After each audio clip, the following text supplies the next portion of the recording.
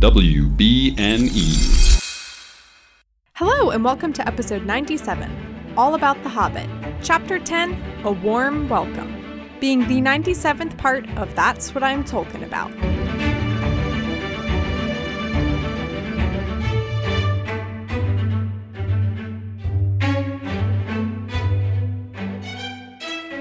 Hello, my name is Mary Clay. If that's too complicated for you, just call me MC. And today I'm joined by Audrey of Mordor, She Wrote. I had to make sure I enunciated that because it's too perfect. Welcome. Hello, thank you for having me. I love a good pun. The pun in your title is amazing. Yep. I was like, okay, so correct me if I'm wrong, but I believe that we are in the same Facebook group it's like a subgroup of And That's Why We Drink fans. I think so. For podcast creators. Yes. So it's a very specific group of internet people. And then you guys recently, within the last couple months, I guess, posted in this group, and I was like, oh my freaking God, what are the odds that there's another like Lord of the Rings pun female hosted podcast, and it's also about so actually I'm rambling about your podcast. Why don't you jump in and tell the listeners what it's about? Have someone else ramble about my podcast, because then it's not me once in a while. But myself and my friend Kayla, we do Mordor, She Wrote. Kayla is an English teacher at the high school level. So she teaches The Hobbit basically every year, but has never read any other Tolkien, has never seen any of the Tolkien movies, is just bare minimum familiar. I became deeply obsessed with all things Tolkien in 2001, which is when Fellowship of the Ring, the movie was released, got into the books, read the Silmarillion, the whole thing. Everything, did it all, wrote fan fiction, all the garbage. And so we're going through chapter by chapter with Kayla knowing nothing and me kind of acting as her tour guide as we go through it. So we've been having a lot of fun. Yeah. Yeah, that's so I, as someone who I was in Kayla's position where I knew nothing about, and I also know nothing about The Hobbit either. It would have been nice to have a tour guide at some points. There were definitely, not that I don't love having guests on each week, but there are definitely a lot of points where I'm like, it would be nice if I had a consistent co-host and not have to worry about scheduling. And also they can be the one to be like, hey, maybe we shouldn't. The worst mistake I made was I combined episodes on chapters. I think it was chapters 5 and 6 of Book 2 in Fellowship of the Ring. And one of those chapters happens to be when Gandalf dies. Spoiler alert, everyone. Oh, no. And I wish I had known ahead of time, because looking at the page length, I was like, oh, these are super short. I'll combine them. And then I had known ahead of time, I definitely would have never combined them, because that should have been its whole separate episode. There's a lot of things, looking back that I'm like, I should have done differently. But yeah, I just had this innate reaction within me when I saw the name of your podcast that I was like, how did I never think of that? That's amazing, because that's what I'm talking about, is not a unique pun. It's fun though. It's fun to say, but I've had some people message me and be like, oh my gosh, this person stole your merch. And I'm like, they didn't, because I do have merch for my podcast specifically, but there's also tons of other t-shirts out there that say That's What I'm Talking About. And I'm like, it's a very common pun, don't worry. But Mordor, She Wrote is so brilliant, and I'm just mad it had never occurred to me. So we went back and forth with a ton of titles on Insta just for days. And then I just pulled that one kind of out of thin air. Mm-hmm. And we were like, okay, that's it. We're done. Yeah. We're going to stop brainstorming now. Yeah. The best ones just come to you like that, just randomly. Yeah. Well, I'm really sad that I didn't know. So I was messaging y'all's show account on Instagram, and Kayla was the one responding. I wish I had known that she actually is. I mean, it sounds like she's super familiar with The Hobbit because she teaches it. And I wish I had known that, because I 100% would have had her on. She made it sound like she hadn't read it at all. And I was like, oh, okay, don't worry. I don't want to, make you read something before you No, she's read it for your definitely read it. podcast. So, and I know she's really busy because it's coming up on the end of the school year. So definitely now is a very hectic time for her. Okay, cool. That makes me feel a little less bad that maybe she wouldn't have been able to, her scheduling wouldn't have been great. She's got a lot going on. We've been bad. trying to schedule for like a month now and had to take a week off this week basically because we ran out of backlog episodes. So we were just like, we'll just fit it in when we can. Yeah, I totally get that. Cool. Oh my God. Also, it would be really fun to hear about all of this from like a teacher's perspective. That's so fun. So she's been like, as we go through Fellowship of the Ring, she's been like, okay, so this part reminds me of the hero's journey with like, and is breaking it down. And I'm always just like, oh, please enlighten me. Cause like, I was not an English student. I was not a literature student. So like vaguely familiar, right? I'm like a very like half-baked like literature like academic person where a lot of the things I studied in college were very adjacent to English and like proper literature and everything, but like none of it was like directly related to it. So like I'm familiar with a lot of these concepts, but I wouldn't ever know how to teach them or anything. Well, I studied like film writing. So it was like when we're talking about story structure, we're not talking about hero's journey. We're talking about it's a 3-act structure. And so it's like, it's not the same. Well, and that's what's funny about The Hobbit is that there are actually a lot of hints of like, oh, we're entering the last stage. And I'm like, this is weird that like Tolkien, when he was writing this, is almost writing it like it's a movie with a 3-act structure. And he's like, we're entering the final stage, the final act. And I'm like, this is weird. Although I guess the concept of plays that's existed. And that's kind of where like, I guess I don't know. Now I'm thinking too much about this because Shakespeare plays typically have 5 or 6 acts. Sometimes some of them longer ones have even more, especially if they're tragedies. Yeah, I was going to say the tragedies, and then now typically most plays or musicals have 2 acts. So I'm wondering where 3 acts came in. Anyway, thinking too much about that. We're just, off the rails, lost in the weeds a little, but that's okay. So you kind of already talked about this a little bit, but I asked my guests how they got into Lord of the Rings and Tolkien and everything. So like what time of your life and everything did that come to you? Okay, so I was in 2001, I was like 10, 11 years old when Fellowship of the Ring came out. I actually had no awareness of it whatsoever when it was in theaters. The following spring, I was at my cousin's house because I grew up in a really small town. So it was like farm town, and I walked to her house. She had it on. I fell immediately in love with Orlando Bloom as Legolas. And basically, like, not to like self-roast, but I'm gonna self-roast a little bit. I had like 4 different Orlando Bloom posters and 2 years worth of Orlando Bloom calendar pictures in my room. You are certainly not the first guest on this podcast to be like, yeah, I had a shrine to Orlando Bloom as Legolas and whatnot in my room. Sure. In the 2000s. For sure. And you also won't be the last person to say that either. That makes me feel a little bit better. I'm in good company. So, which are like, of course, now I'm an adult and I'm like, man, how did I ever think that like Legolas was the best character in this, but whatever. Seduced by a beautiful face. He's also much better in the books, I will say. He has way more of a personality in the book. He's basically like, man, okay, so this is like random knowledge, but they portray him as all like graceful and stuff in the movies, and that is fairly canonical to like his description, but like compared to other elves, he is often considered to be kind of like a dumb jock. Oh, and, is he? Yeah. But you know what? I love that. That checks out with me. Yes. Just like this big himbo jock that was supposed to go to Rivendell. Energy. Yes. Yeah, that's supposed to go to Rivendell and be like, hey, this bad thing happened. And then he's like, bye, Dad. I'm just going to screw off for like 4 years and go with these random people. He's going on a gap year. Yeah. Anyway, that's a tangent. But yeah, so I was obsessed with the movies. My birthday party that year was themed Lord of the Rings. I got my first set of the books from my godfather and basically read them faster than I've ever read anything in my life.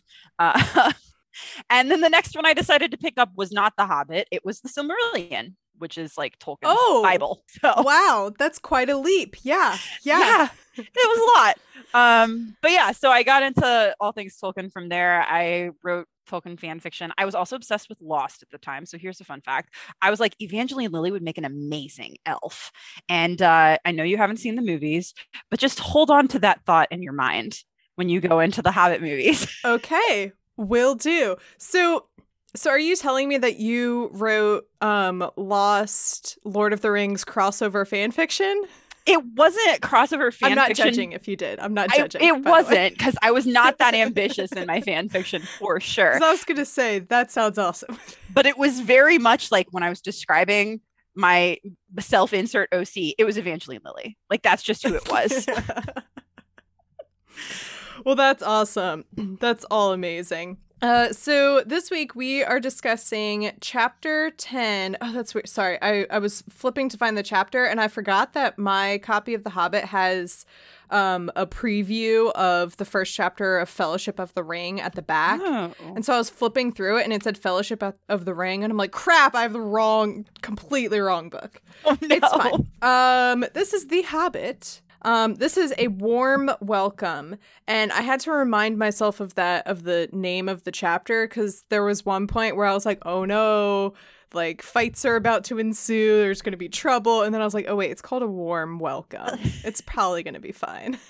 Don't worry about it, right? That it's inviting. So. It's probably going to be fine, yeah. And I should also add, this is a very short chapter where, quite honestly, not that much happens. I could literally just say Bilbo and the dwarves go to Lake Town, where they are welcomed in and they rest, and then they restock and refuel and leave for the Lonely Mountain. And that's literally the chapter. So thank you for coming on. This was such a fun episode. This was great, just like talking about the equivalent of a short rest in D&D, So yeah. But yeah, so we find everyone, they're still, or at least the dwarves are, they're still in their barrels, and they're floating down the river. Bilbo, I'm assuming he still has the ring on. I can't remember if it, mentioned specifically, but... It doesn't super clarify, but he is, on top of the barrels, and because, they encounter people at one point, you have to assume he's got the ring on, because he doesn't get back in the water. Mm-hmm. And again, just pointing out that it's so, we talked about this in the previous chapter discussion, how knowing what we all know about the ring from Lord of the Rings, it's so wild to think about the fact that Bilbo was wearing the ring for 2 weeks. It said when they were in the elf prison, that they were there for 2 weeks. And then this is probably another week onto that, or at least a couple days. It's just crazy how long he's been wearing the ring. He does wear it for really extended periods of time.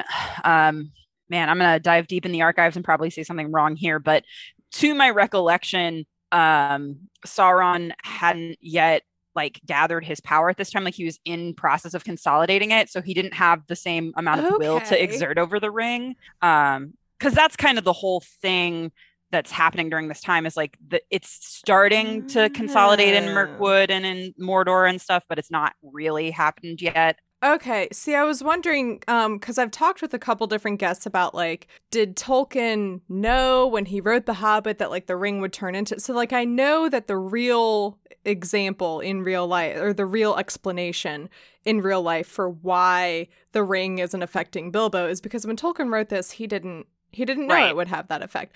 But I hadn't even thought really of or maybe I have in a past episode and I just don't remember at all.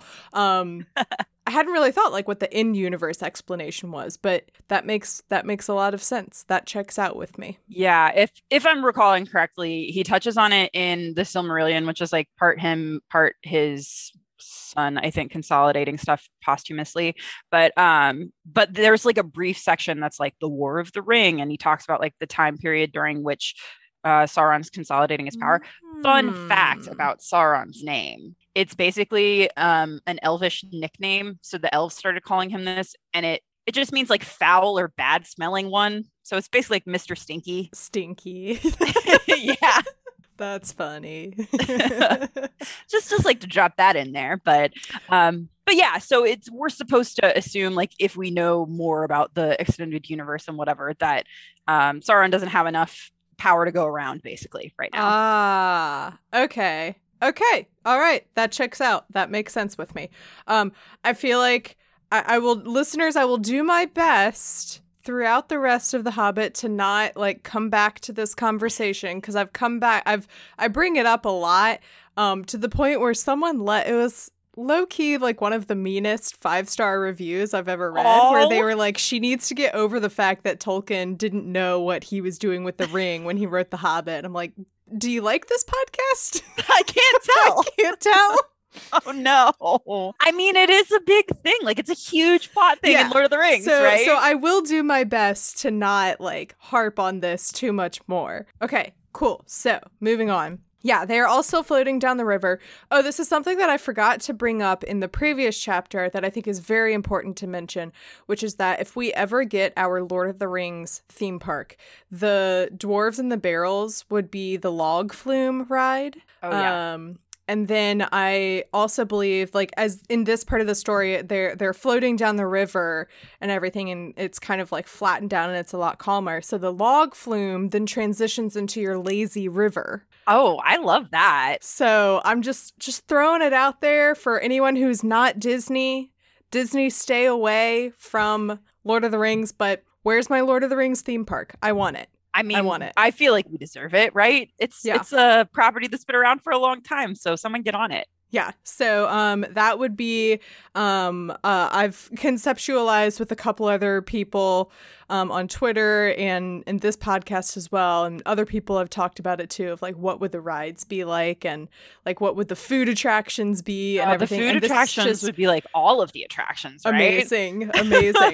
I'm imagining there would be like little kiosk carts for each of the Hobbit like food sketch. So like there's one cart dedicated just for breakfast, and it has very light like quick coffee and then maybe like a croissant or something. Yeah. And then second breakfast has maybe something a little heartier. Bacon, eggs, breakfast burritos, that kind of thing. Exactly. Yeah. So like I could picture it all in my mind. And so I felt it was very important. I was so upset that I like finished recording for the previous chapter and was like, oh my God, I forgot to bring up the log flume. I'm glad you brought it up now, because the combination idea, like, oh man. Yeah. If you've ever been to a water park where it's like you're on the inner tubes and it's not like you're floating at the beginning, but you're like basically going down a bunch of little waterfalls, and then at the bottom it's like a pool. Yeah. Perfect. Yeah, there's some logistics to work out of like, okay, so a log flume is you're typically in those little like boats that are shaped like the logs, you know. In this case they would be shaped like barrels. Obviously. So there are some logistics of like, how do you transition from like the barrels to an inner tube? I guess you would have the option to just get off and not go to the lazy river part, but like I just feel like it's so, all the inner tubes could be shaped like barrels too. It could be so fun. So much fun. I think it would be great. If anyone has a bunch of money they're about to shell out for a Lord of the Rings theme park, hit me up. I'm ripe with ideas. Yes. But what is less fun than a log flume in a lazy river is this situation where they are floating down I believe it's called the Long Lake. And Bilbo sees the Lonely Mountain off in the distance. He's like, oh my God, that's the mountain. That's what we're here to do. This is crazy. And it looks terrifying. Oh no, what have I gotten myself into? He is like more afraid of a mountain in the distance than I have been afraid of anything in my entire life. Right? Yeah, I was like, I mean, I can understand being like confronted all of a sudden by being like, oh my God, there's a dragon in that mountain. And the reality of what he's there to do. But like, he's very afraid of it, and he like doesn't at all want to think about it at all. And he's like, just gonna, that's for future Bilbo to worry about. I'll just compartmentalize it. No big deal. The river actually moves them away from the Lonely Mountain. There's a lot of geography in this chapter where Tolkien's like, and it was down to the south where there were the marshes, and then those went out into the wetlands that were west of the east. And I'm like, I don't know where you are. He really loves his like MapQuest directions in the text, you know? Like, he did it in Lord of the Rings, he does it in The Hobbit, and I'm always just like, I don't know what you're talking about. Like, I'm like, I don't know where you are without having to like physically open like the map that's at the back of my book or something and be like, where are you? It's like, I can't read it and look at the map at the same time. Exactly.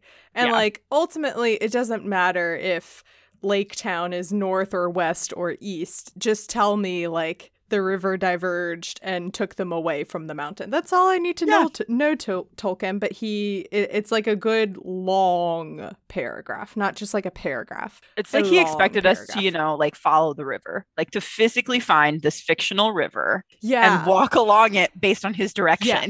It's like in Serial and like other true crime podcasts where they like, there's always that episode where they go back and they like retrace like the route or like the what's it called, like the alibi or whatever of the person to be like, was it actually possible for them to go to Best Buy and use the payphone? But the problem is that according to the blueprints, there was no payphone at the Best Buy. I remember that episode of Serial. Oh my gosh, it was like true crime Mythbusters. You know, this is amazing. It was groundbreaking. Serial did for podcasting what. I don't know what you started out so strong. I started out so strong, and I don't even know like what comparison to make here. What like Stranger Things did for the concept of a Netflix original series. There you go. Yeah, that checks out. Yeah.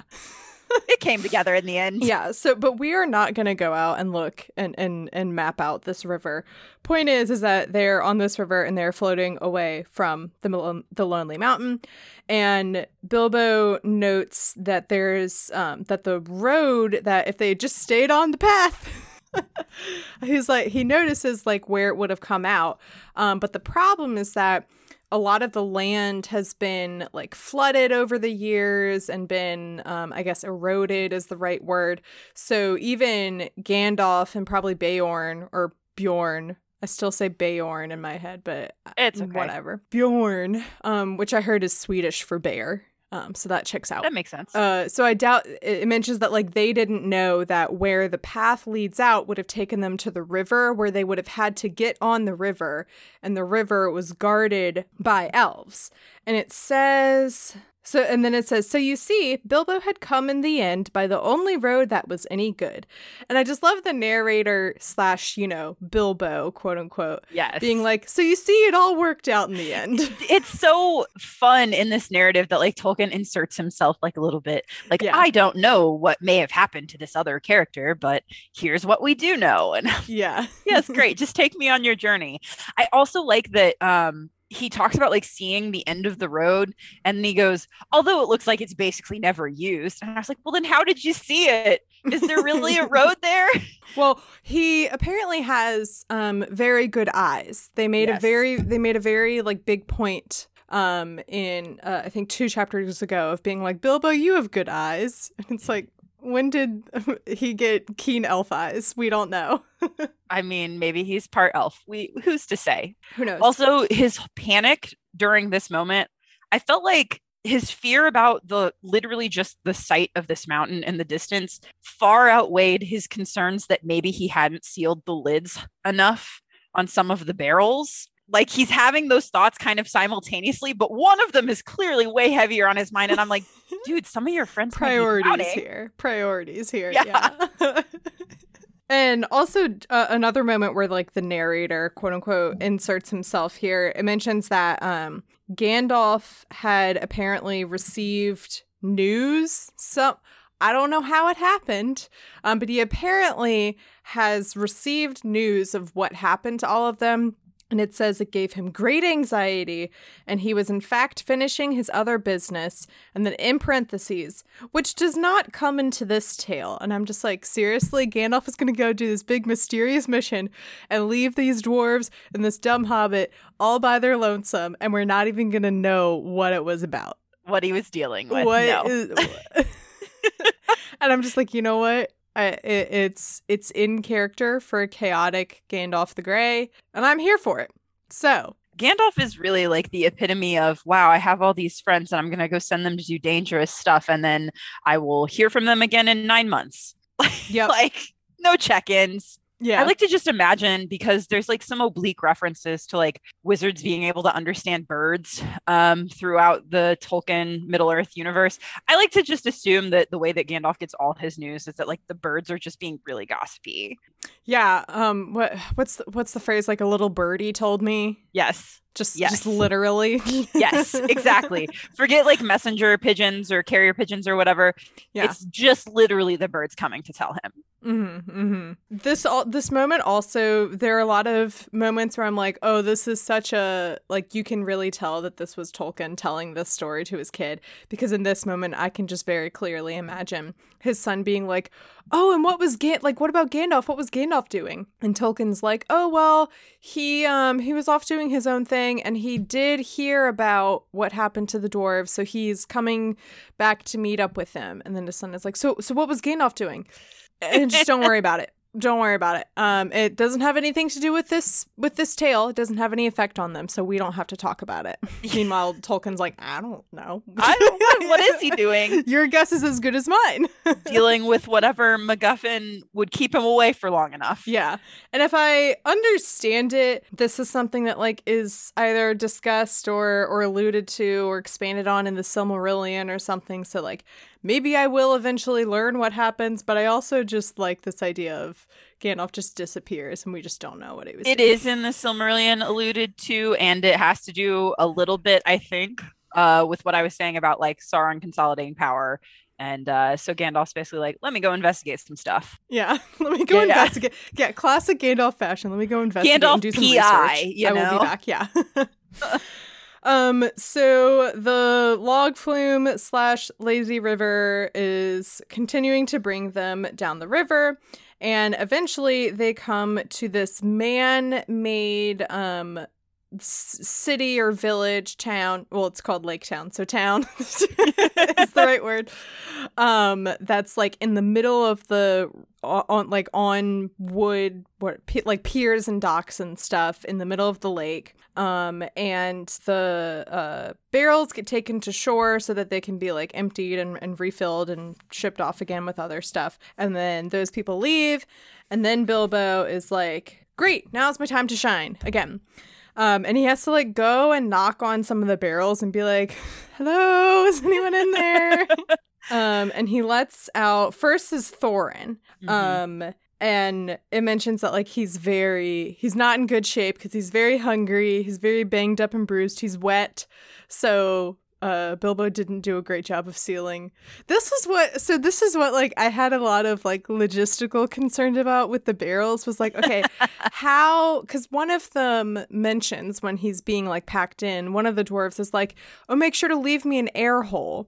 And like, yeah, that makes sense. You need an air hole so you don't suffocate. But also, if you have an air hole, doesn't that mean the water gets in? Yeah, you're right. Like, you got it. What's happening here? Like me, and then my guest and I were like, maybe they like somehow are able to like roll the barrel so the air hole is like on top of the river. It depends how fast or slow the water's moving, I guess. I don't know. But some water has gotten in. Luckily, I think actually he might use the adjective. Like he looked drowned or something, maybe not for Thorin, but maybe for some of the other ones. But he's not in good shape and he's very grumpy about it. Before I continue more, what are your feelings and thoughts about Thorin? I, in general, really like Thorin, even though I think that grumpy is the best adjective to describe him throughout. I just think that look, if I was of an older generation, perhaps I might call him entitled. But I love the way that he's just like busts into every room and he's like, yes, I am the heir. The most important here. Yeah. Treasure under the mountain. And he has no qualms about that at all times. And so moments like this one with the barrels where he's like undignified are not necessarily as common, and I just relish them so much. Yes, he is very undignified. That's a good way to phrase it. So the reason I ask is because I find Thorin very annoying and useless. He is, though. Like his just like talent is throwing his name around, and that's it. You're providing like no help to this mission. You are doing an awful lot of complaining for someone who is doing essentially nothing, you know? Like, yes. It really annoys me, especially because like he rags on Bilbo all the time, and I'm like, Thorin, you've done nothing. Bilbo has done way more than you have by this point. So I love just shut up. attitude, like that Bilbo's whole attitude in this section was amazing, because he was basically just like, oh, well, a thank you would be nice is basically the subtext here. So it says that for better or for worse, you know, Thorin's alive and whatnot, so that's good. And Bilbo says, well, are you alive or are you dead? Quite crossly. And it also says that it probably didn't occur to Bilbo that like maybe he's in a better mood because he was able to like sneak that meal and he wasn't like packed away in a barrel and at least could like stretch and stuff. And so like maybe that's why Thorin's in a worse mood. And then he says, are you still in prison or are you free? And I love that. It's like, well, you're out of prison. So yes. What do you want? It could be worse. I accomplished the mission. You're welcome. I do. I love it. The attitude comes across so well in that section, and it's just perfect. And he also says, like, well, I guess the next thing we need to do is get food. If you want to go on with this silly adventure, it's yours after all and not mine. I love that. Like, this is your, like, we're doing this for you. I was bullied into coming. You brought me here. Like, this is your mission. If you want, we can turn back and go home or whatever. But, like, this is your thing we're here to do. So you better, like, buck up, buddy, and fix your attitude. Oh, man, yes. It feels very, like, when I was in middle school and had a project I didn't want to do and my mom was helping me, but like I was being really useless. And so at a certain point, mom would be like, well, it's your project. Fine. Fail. Yes. I know exactly the mood. It's 9 p.m., which is late for, you know, an elementary schooler. Yes. It's 9 p.m. The project is due tomorrow. You're like frantically using like Elmer's glue sticks to popsicle sticks and to put down like word art, like clip art. Onto like a poster board. Everyone's yelling at each other. And your mom's like, if you just done this, it started it when the teacher gave you the assignment. Oh, how many times I heard that. Oh, man. Yeah, so Bilbo says, you had better slap your arms and rub your legs and try to help me get the others while there is a chance. So I love that. Bilbo's like really cracking the whip, and he's a lot more confident, and I just love the Bilbo sass.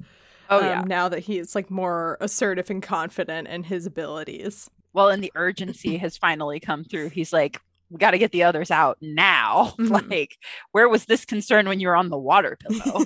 He was being very, I will say he was being like very strategic and careful and making sure that like they were at appropriate stopping points for him to like sneak off and like get food for himself or whatever.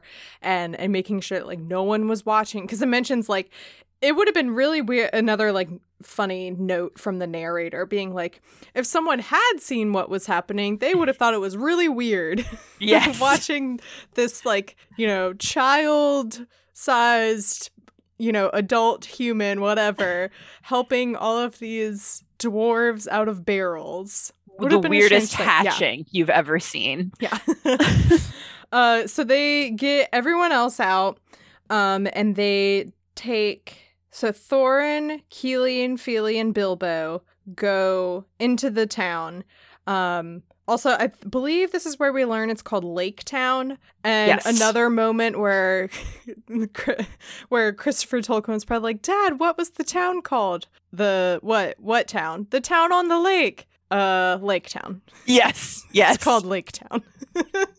Which, you know, which I respect. Humans do that in real life, so I'm not gonna fault him for it. Like, oh yeah, 100%. I love it. Yeah, but it's also so funny when you contrast it with like how many like he gives Aragorn 20 different names, so many, and like the word Rohan apparently has something to do with horses and some etymology. I don't know. I mean, he's a linguist masquerading as a novelist. So and then, like the opposite end of that spectrum is this town on the lake is called Lake Town.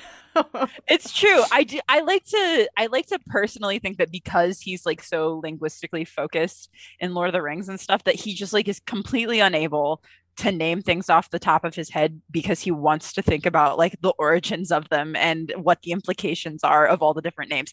Total spitball on my part, but I'm like, that it makes sense to me that like they would just be really simplistic stuff. The Lonely Mountain, Lake Town, you know? Yeah, exactly. So they approach the docks, and there are people guarding them, but not really guarding it. And so I think like throughout this chapter, it's added like bits and pieces about Lake Town and the people who live here. And we learn that the people here, like back in the day when all of the dwarves were prosperous and rich, and before Smaug, this village was also very prosperous, and there was all this trade going on, and people were rich, and it was just a grand old time. And then Smaug came, and then things just kind of like domino effect from there, but they have like still kept up trade with the wood elves, for example. It mentions that they're friends with the wood elves. And as far as they're concerned, they have sung songs and told like stories of the dwarves and the dragon and everything, and like these treasures and gold. But as far as a lot of them are concerned, they're not really sure if it was like actually true or not, and if any of these dwarves are actually real even. And it specifically mentions that like some of the stories in the songs mention the return of Thror and what is it? Thrain? Thrain. Yes. That's it. Yes. You got it. I was like, I know it's a THR or something. Yes. Dwarf names are like nice and kind of patterny. So, you know, Fili, Kili, Oin, Gloin, all that stuff. Yeah. And so they approach, and the guards are like, oh my God, what are you doing here? And Thorin's like, I am Thorin, son of Thrain, son of Thror, king under the mountain. I have come back, and I wish to see the master of your town. And they're like, oh my God, the dwarf king from under the mountain. This is awesome. So they go inside, and the master, it just says master. It doesn't say like king or... They never give him a name. Yeah, they never name him. They go into like the leadership of this town, I think, in future chapters, but the master is kind of like we're supposed to assume it's like the mayor, basically. Okay. Yeah, I was literally about to say a mayor. Okay. Yeah. And he's kind of like in not quite like believing that like, sure, this kid, this dwarf, whoever is claiming that he is the son of these kings, sure, but everyone else is far too excited, and it's kind of like too late at that point for him to be like, no, you have to leave. So they're like, sure, come on in, have a feast. I do want to mention the specific phrasing. I was like, oh my God, and I lost my mind. It says, as a matter of fact, he thought it far more likely than the return of the king under the mountain. And I was like, return of the king. And then it says under the mountain. And I was like, oh, just because he technically hasn't written. Because like, It would be fun to think about this from the perspective of like, this is the sequel that it's a prequel, but like he wrote it after the fact, and this could be like a fun little nod to Return of the King and everything. Nope, he just really likes the phrase Return of the King. It's a compelling phrase. Because he also uses it a couple more times throughout this chapter too, where they're like, oh, the Return of the King under the mountain. And so they sing a song, of course. You have to sing a song. So many songs, always, with Tolkien. I was listening to the audiobook for this chapter as well, and I was on the other side of the room doing something when the song came up, and I was like, I really don't want to... No. I guess I'll listen to... Because I usually fast forward through the songs on the audiobook. I was like, I really don't feel like getting up. So I listened to the full thing on the audiobook too. It's never a fun time. Oh, no. Yeah. But this, like, really reminded me, I think clearly Tolkien wrote this and was like, maybe I'll spice it up and tweak it and make it a little better for this random character named Strider in my next book, Fellowship of the Ring. Because it's this poem, it says, just talking about the king and the king returning. And this one specific phrase, his crown shall be upholden, his harp shall be restrung, his halls shall echo golden to songs of yore resung. And there's a lot of like things coming back in nature, like rejoicing and stuff like that. And it just so reminded me of the blade shall be broken, blade shall... Yes. Shoot, what's the full thing? Let me look this up. Renewed shall be blade that was broken, the crownless again shall be king, or like the last two lines. So, and all that glitters is not gold, not all is wonderful. Yeah, that's how it starts off. Oh man. I have like some of it, but not all of it. Here we go. All that is gold... Go away, pop up. Yeah, all that is gold does not glitter. Not all those who wander are lost. The old that is strong does not wither. Deep roots are not reached by the frost. From the ashes of fire shall be woken. So this is like really the part. A light from the shadows shall spring.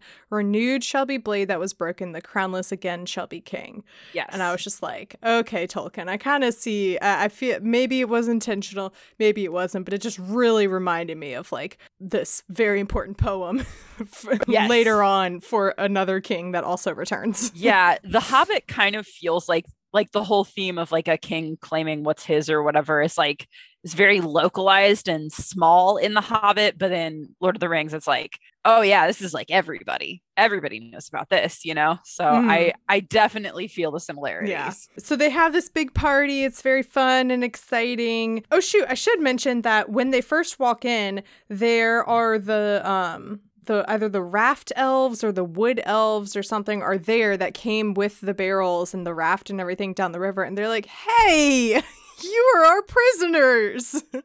There's like another narrator tangent where he talks about like the king of the elves realizing, oh no, they've escaped. Yeah. And he's like, I'll show them. Yeah. And so I just love that, like, they're like, wait a minute. We imprisoned you. Familiar. And they're like, I mean, are we your prisoners if we're no longer in prison? This isn't your jurisdiction. Yeah. It also uses the phrase, like when the elves are talking about like, oh, we like arrested them. It uses the phrase like they were molesting our people. And I was like, that's a stretch. It's, yeah. More like chasing after you guys to get food, but like you didn't even let them get close enough to touch you. I'm sure he doesn't mean literally molesting. No. But it was just still very in like modern day.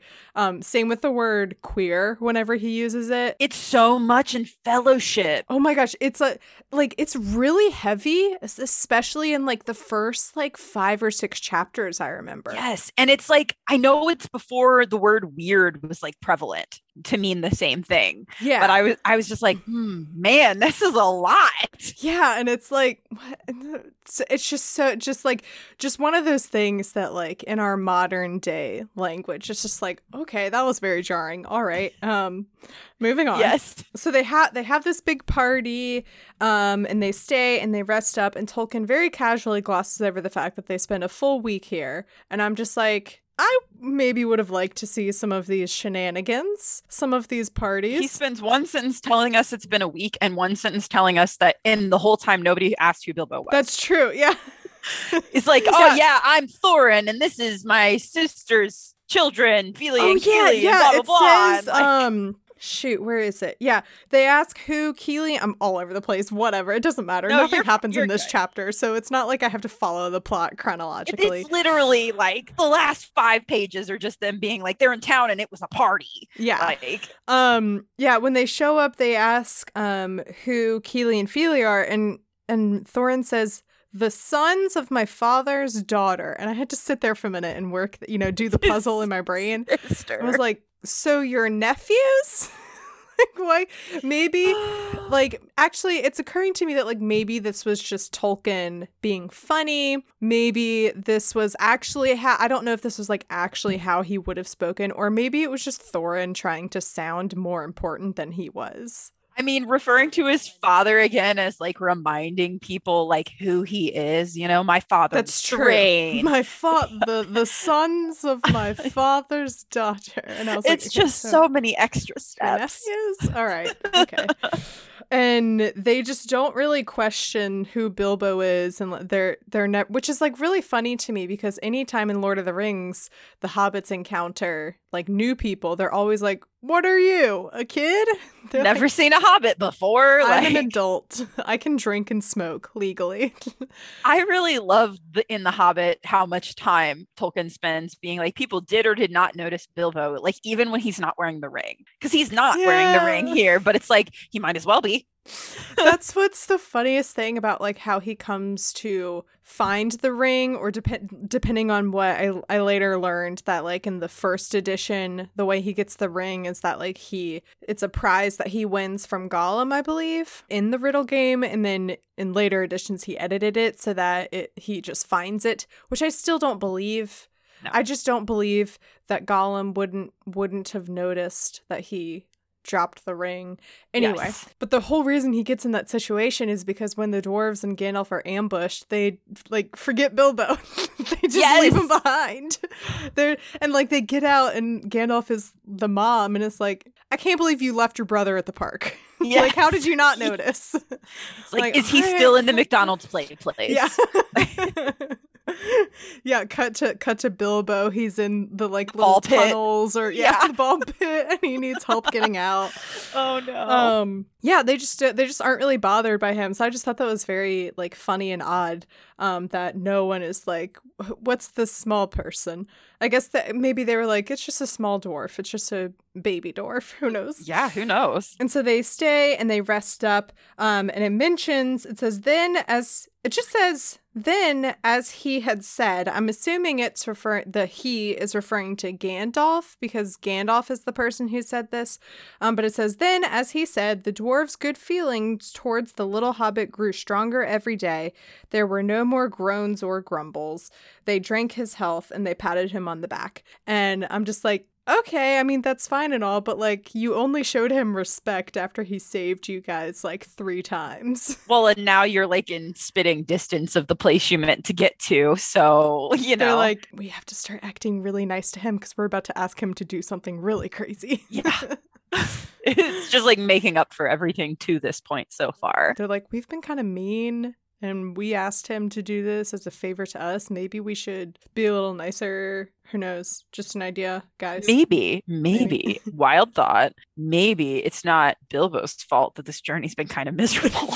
Like, maybe it's been all our fault. It's like, hear me out. We could have planned better. I mean, it really has been the dwarves' fault. Yes. The trolls. They sent Bilbo to investigate the trolls. That was, you could say that was Bilbo's fault, but like, no, that was the dwarves' fault. Yeah.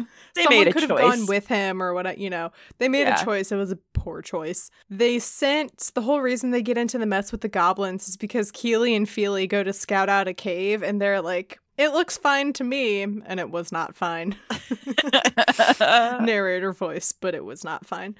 Yeah, and then like the goblins and the wargs, that all happens, and then the whole reason they have this thing with the wood elves is because they went off the path in Mirkwood. So you know what? It really is the dwarves' fault that this adventure is not all it's cracked up to be. Yeah. So yeah, we do have like a narrator cutaway talking about what the wood elves were up to, and it says that like Bilbo never really learned what they were doing, but he could have guessed. I'm assuming like guessed based on what happens in the future, possibly.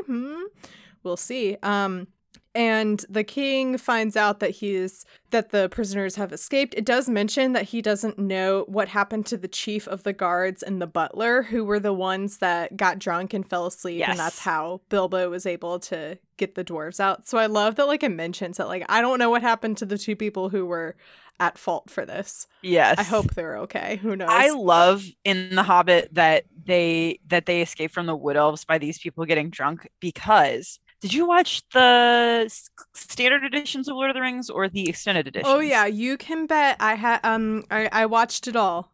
Okay. All Don't right. you worry. So you remember the drinking contest in Rohan.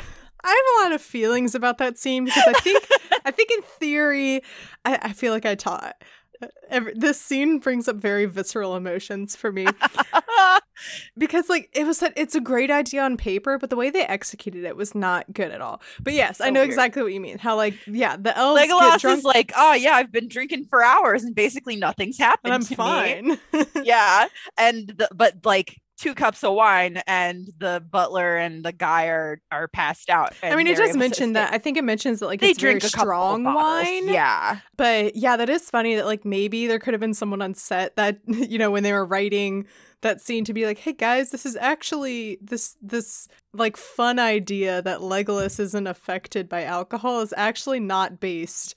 It's actually like quite the opposite. The elves get wasted. I mean, the only other way I can think to read it is that elvish wine is like maybe it's super 160 proof alcohol. Well, no, because I think it was like exported. It mentions, I think, from like another area of the land or whatever, that like they bring in all these goods, and that's why they have all these barrels. So okay. Or maybe it was elven wine. You know what? I don't know. I don't know. But yeah, that is funny. That I mean, if the beer that they're drinking is like so weak or whatever compared. Yeah, maybe it's because it was ale. Yeah. Let's go with that. That like they can only get drunk off of elven wine. Yeah, elvish physiology. They like dissolve ale differently. They're those like really snobby like sommeliers. Like you go to the bar and you're like, can I just have like a Bud Light, whatever? And they're like, do you have elven wine? No, we only have, house wine, whatever. And they're like, sorry, no, I'm not interested. I'll just have a club soda. Fine. I guess I'll DD, whatever. It's like very grumpy about it.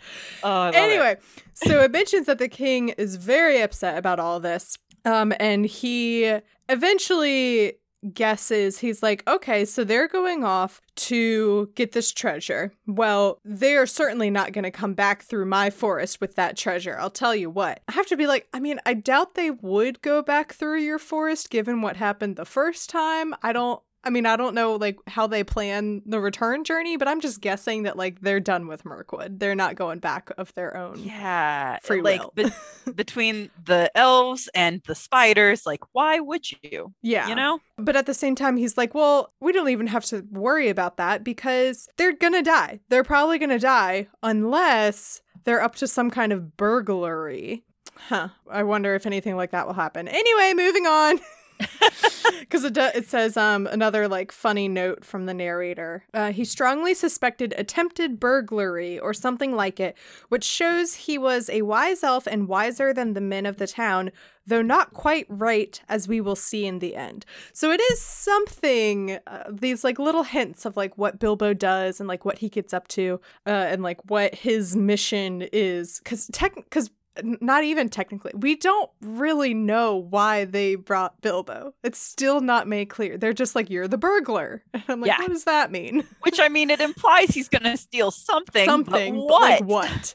The only thing I can imagine is that like they're bringing him because he's small enough to fit through like a tunnel or a doorway or something. I don't know. And that's why like they had to get a hobbit instead of, just one of them. Although they do make repeated references that like hobbits are very like sneaky, and also it's helpful if you happen to have a ring that makes you invisible. Well, and like Tolkien does like all the instances of Bilbo being overlooked even while he's not wearing the ring. It like does add to the whole, if you're gonna pick someone up to be like a scout or a sneaky burglar, like a hobbit would be pretty good at it. Mm-hmm. Yeah. So he guesses that there's going to be some attempted burglary, and then he sends some spies out to follow them.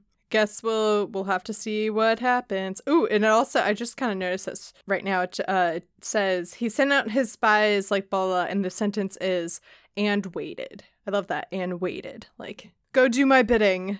And we'll see what happens. What's the king of Mirkwood doing right now, you ask? Waiting.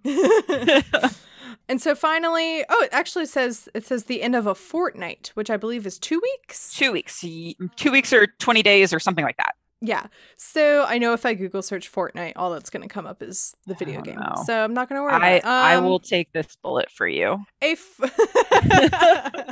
Although I believe they're spelled differently. I did not mean the game Fortnite. Thank you. Yep, there we go. 14 days. You were right. Okay, cool. So 2 weeks have passed at this point, and Thorin's like, maybe we should get on with this adventure. And he speaks with the master and is like, can we have some supplies and some stuff to get going on our journey? And this is when the master is finally like, oh, you're actually serious about this. I thought you were just like pulling everyone's leg, and I'm not being punked. Yeah, like where's Ashton Kutcher? Yeah, like he's like, oh, you actually like you might actually be the son of these dwarven kings. You're actually serious about this. I mean, you're probably gonna die, so best of luck to you. But like, you're serious. Okay, sure. Take some boats, and we'll get you to the mainland again, and you can get you can get going. Oh, no, then it also mentions that he was not at all sorry to let them go. They were expensive to keep. I love that. Because while they've been there, the whole town has been like partying. And it mentions that like everyone was kind of like on a vacation while they were there. And so business had slowed down and halted. And so they weren't really making a lot of money. And he's like, please go. You're slowing down our economy. Right. He's like, nobody's been to work in 2 weeks. The economy's in shambles. Yeah. Like they look back on like their economic history of Lake Town and it's like, oh my gosh, what was this crash of 1322? I don't know what year this is in The Hobbit, you know. What was the crash of 1322? Oh, well, these dwarves and a small child came to our town for 2 weeks. That's it. That's what happened. Can you write that off as like act of God or something for tax purposes? Who knows? Like a returned king came through. Yeah.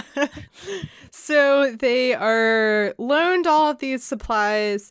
Horses and ponies are going to be sent around so that they can meet them. I note this because I've been very traumatized. Because earlier in this book, it notes that the goblins ate their ponies. So I always like to mention whenever they're given more ponies, and I just hope these ponies have a better ending than the previous ones. I hope they do too. I also like to think that Tolkien is aware that he did the ponies dirty in The Hobbit, because in Lord of the Rings, I feel like he is constantly reminding us, like, Bill the pony was fine. Bill the pony is amazing. He was fine. He is our favorite. He is the strongest member of the Fellowship. Truly. I mean, you put him and Sam together and it's like, wow, that's like 99% of the Fellowship right there. Exactly, yeah. And so they're off, and the last sentence of this chapter what did I say? The last sentence of this chapter says, the only person thoroughly unhappy was Bilbo. And I'm like, when aren't you thoroughly unhappy, Bilbo? Like, I mean, he's just so afraid of the mountain, you know? It's a scary mountain. My favorite line, I think, in this whole chapter is how during the like 2 weeks of celebrations and stuff and nobody asking who Bilbo is, Tolkien's basically like, oh yeah, and Bilbo didn't get off easy either. Like, he wasn't sick and miserable right away, but he got this horrible cold. And so it's like, as the dwarves are like finally saying thank you and like patting him on the back and giving him stuff, he literally like phonetically writes out the way that Bilbo says thank you. Yeah, like with the stuffy nose. Yes. Yeah. Yeah, because he got the sniffles. Because he was in the river for so long. He got the sniffles. It says, "Thag you very butch." Does that sound like I said thank you very much with the stuffy nose? A little bit, yeah, it does. That reminds me, I mean, probably another. I'm not saying that J.K. Rowling stole that specifically, but I do remember that she does that a lot in Harry Potter when like someone gets punched in the nose or something. Yes. She like phonetically writes out like Neville, like muffling his words and stuff. All right, cool. I'm so pleasantly surprised that we had such a great conversation, because I was like, oh no, this episode's going to be 20 minutes long. You know, for a chapter that was like 75% map quest and 25% it's a party, I feel like we did pretty good. Yeah, I'd say so too. Well, thank you so much for coming on. Where can people find you on the internet? So for Mordor She Wrote, we are Mordor_She Wrote on Twitter. That's the easiest place to find us. You can also search for the show on Facebook and Instagram by that same name.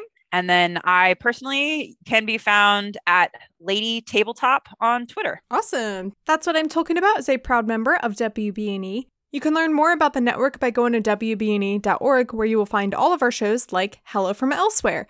Now, if you don't know, Valerie and Casey have announced that their journey with Hello from Elsewhere has come to an end. And as you are listening to this, the finale episode just came out last week. So make sure to go listen to that, support Valerie and Casey, and listen to them say goodbye and talk about their next phase of their creative journeys. And I'm really excited for them and happy that they get to focus on other things that they're excited about. And if you want, you can also still go back and listen to all of their episodes, because they're all amazing and wonderful. And okay, here they are now. Do you find yourself thinking deeply about pop culture? Do you wish for a super nerdy podcast that explores your favorite movies and books? Well, look no further. From WBNE, it's Hello from Elsewhere. On our podcast, we promise to literally transport you to all your favorite fictional settings. I don't think we can actually promise that. Yes, we can. Travel with us to the Death Star. We can't put people in harm's way like that. Or visit beautiful New Asgard. That's so many plane tickets to Norway. Explore the eras of Jane Austen or Frankenstein. Metaphorically, we don't know how to implement time travel. We do now on Hello from Elsewhere. We're going to get in trouble with these promises. With new episodes every other Friday, Hello from Elsewhere is available wherever you find your podcasts. Yes, that part is true. You can even listen on the Hogwarts Express. Oh boy. The cover art is by Graphite, aka Vaishon Brandon. You can support him on Instagram at graphite.vmb. You can get merch for That's What I'm Talking About by going to tpublic.com/user/talkingaboutpod. And there's a good chance that whenever you go to get merch, there will be some kind of sale going on. Or if there's not one currently happening, there's probably going to be one happening soon. You can find the podcast on Twitter and Instagram at talkingaboutpod. And you can also join the Facebook group, which is linked in the episode description. You can find me on Twitter at MCWattsUp and Instagram at MCTurndownForWhat. You can support the podcast by becoming a patron. Go to patreon.com/talkingaboutpod to explore different tiers and perks that are right for your financial situation. You can join Discord for $3 a month, which is a wonderful thing to do. Or you can become a sponsor of the podcast like Alan. Alan, thank you so much for all of your continued support of That's What I'm Talking About. I appreciate it so much. And if you like what you're listening to, please rate and review. Thank you so much for coming on. Again, do you have any parting words for the audience? I really don't. Just keep hanging in there. Enjoy the journey. There's going to be so much more grumpiness to come. And thank you so much for having me. Yeah.